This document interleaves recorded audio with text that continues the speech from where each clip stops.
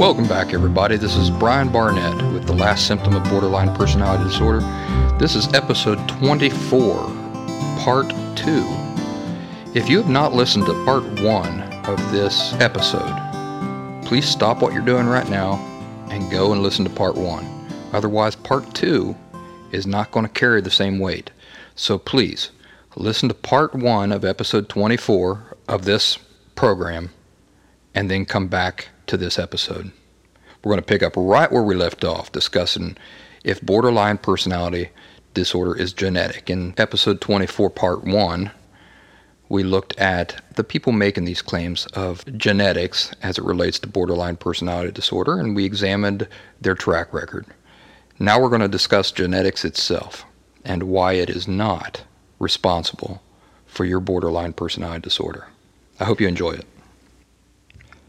First of all, it's important to understand that borderline personality disorder is indeed inherited. Yes, you did hear me correctly. Borderline personality disorder is inherited. In fact, it's inherited in every case. However, borderline personality disorder is not genetic. Inherited and genetic are not synonymous terms. You see, you inherit a lot of learned things from your parents. Can you think of a big one? I'll give it to you. Your culture. Culture is a learned thing that we inherit. You inherit certain food preferences, music preferences, ideals, and so forth. All of these are examples of things you inherit from your family. Emotional disorders are similarly, I have a hard time with that word. They are similarly, they are likewise passed along in the way cultural aspects of one's life are passed along. Are Mexicans genetically predisposed to liking cilantro? No. And the suggestion is just absolutely absurd. And yet the idea that borderline personality disorder is subject to the same lazy explanation is no less absurd. When you read studies about how scientists have discovered borderline personality disorder genes, or how they've discovered that certain glands are larger in folks with borderline personality disorder, or their brains are altered, do you fully appreciate the assumptions a belief in these studies requires? To begin with, you must suspend disbelief long enough to buy into the notion that these experts are actually good at identifying people who have borderline personality disorder. Think about that for a minute. You must believe that the people they studied actually had borderline personality disorder. Not only this, but that they had borderline personality disorder only. That is to say, in isolation. That these people are so adept at recognizing it, and they understand it so thoroughly, that they were able to hand-pick participants for the study who definitely have borderline personality disorder, and only borderline personality disorder, and then do their brain scans or their blood work or whatever, and then know for a certainty, I'm laughing because it's all so absurd, and then know for a certainty that the results were not influenced by any other factors apart from borderline personality disorder. Not depression, not OCD, not stress or anxiety, not narcissism, not post-traumatic stress disorder, not diet, not anything. Only borderline personality disorder. If you have any experience with psychologists, therapists, counselors and psychiatrists at all, as I do, you know that this is a ridiculous, stupid assumption. The reality of your experiences simply does not support such a degree of confidence in the people behind these studies. In my personal experience, at least 15 psychologists, psychiatrists, and therapists had 2 years to get my diagnosis correct. Now, listen to what I'm saying. I'm not saying they had 2 years to help me get borderline personality disorder under control or to fix it. I'm saying they had 2 years to simply give me a correct diagnosis. Hey, what you're dealing with is borderline personality disorder. 2 uninterrupted years. And in 2 years, given thousands of ongoing opportunities, they were unable, among all of them, to fulfill even this most basic function. Nobody ever diagnosed me correctly. It was finally a lowly Georgian girlfriend who read a lot. Georgia the country, not Georgia the American state. It was finally a lowly Georgian girlfriend who read a lot of books, and she worked as a nanny, who finally diagnosed me correctly. But I'm supposed to believe, it's so ridiculous, but I'm supposed to believe that in these scientific studies, they managed to not only select multiple candidates that definitely have borderline personality disorder with uncanny, uncharacteristic skill, but that they also only selected candidates with borderline personality disorder, absent any other disorder whatsoever, so that they could be certain the tests were unaffected by any other factors. That they understand how the disorder manifests and behaves on the surface so well that they can not only select candidates for their study with perfection, but then also study the human body with every other possible influence and factor isolated from the picture. If you're here, it's because the genetic scientists have yet to help a single person with borderline personality disorder. Or am I missing something? Another incredibly important point to consider. Our experiences are able to alter our DNA. Did you know that? So when a scientist studies your DNA, what's he looking at?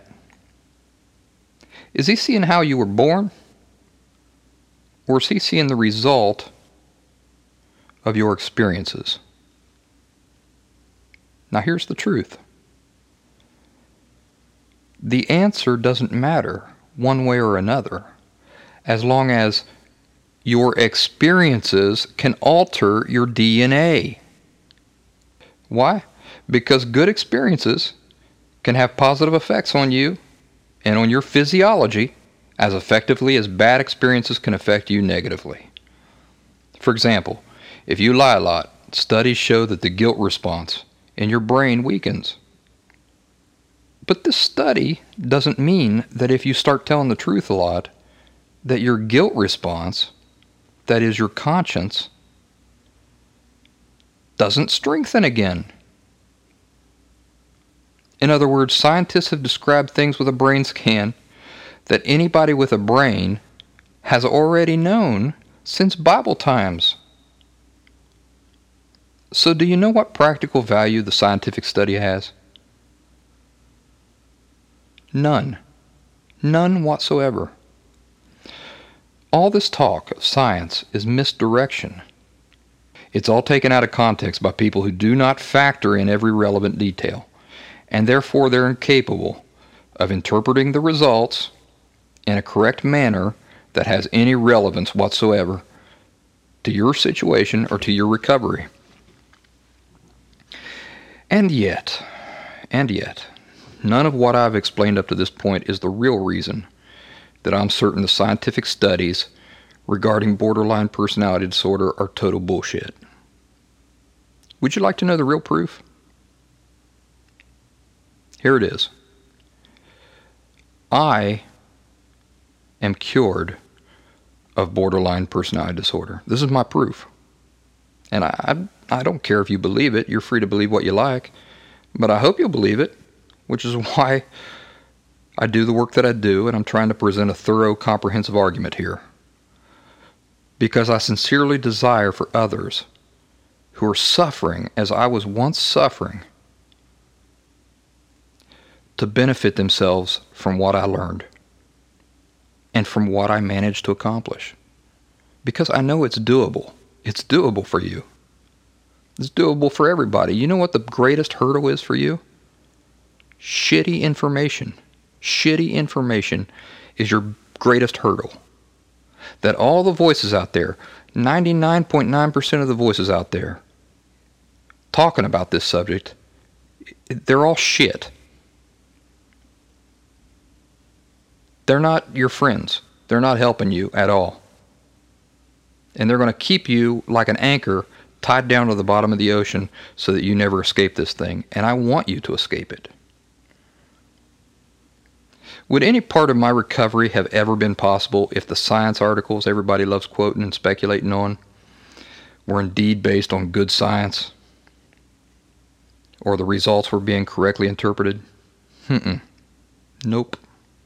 If borderline personality disorder were truly the result of genetics, my entire approach would have failed. I'd still be seeking answers and running around in circles. The entire premise that my understanding is based on, the root cause, would be false and could not possibly be as cohesive and as comprehensive as it is. This means that every approach I ever took to addressing the root cause would have been meaningless. It would have produced no results. But this is not what happened. My understanding of the disorder worked and produced the results it could only have produced by being built on the truth and not on hollow theory and pointless speculation. My recovery is genuine. I really did have borderline personality disorder as powerfully as anybody ever has. For my entire life, it defined everything about me. I can't emphasize this enough.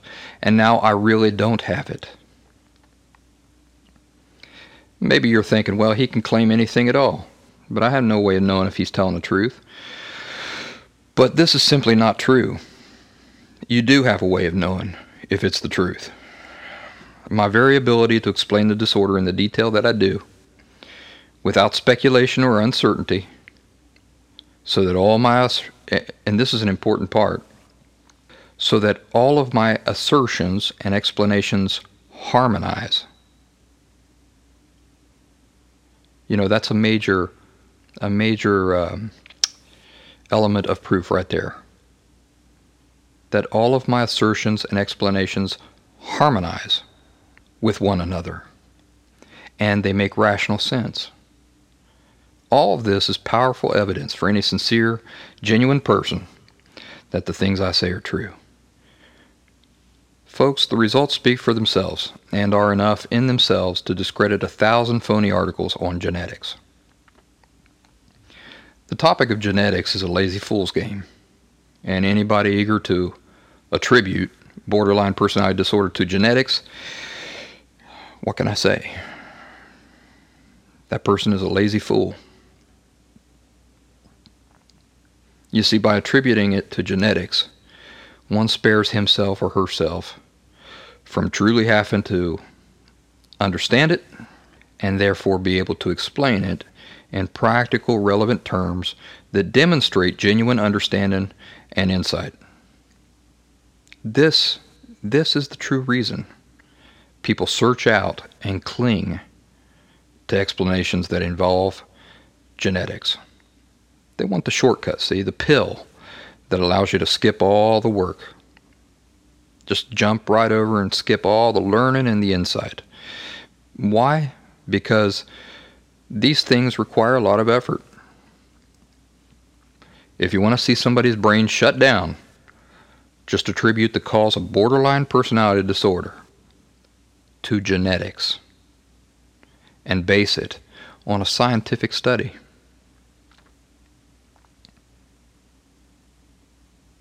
I hope this has helped you. I hope that you can finally put this lie behind you so that we can move on to other things. As I said at the beginning of part 1 of this episode, this lie is so destructive. It's so destructive in that it sucks all the enthusiasm and motivation out of you. And it's so unnecessary because it's a lie. Anybody who subscribes to it or believes in it or is uncertain about it, you see, they're living with this cloud over top of them that says, well, is all this work I'm going to do going to make any difference whatsoever if I was just born this way? If I was born this way and it was passed along to me and it's interwoven into the very fabric of my makeup, how can a person who believes that find any motivation whatsoever to truly do what is required to recover from the disorder? And, recovery is not an impossible, it's not even really that difficult. It just takes some time. It takes some time and some consistency. It takes some knowledge and some insight. And the time is going to roll on no matter what. So you might as well be doing it in the right frame of mind and not have this lie like an anchor holding you down. So I hope everybody's having a good week.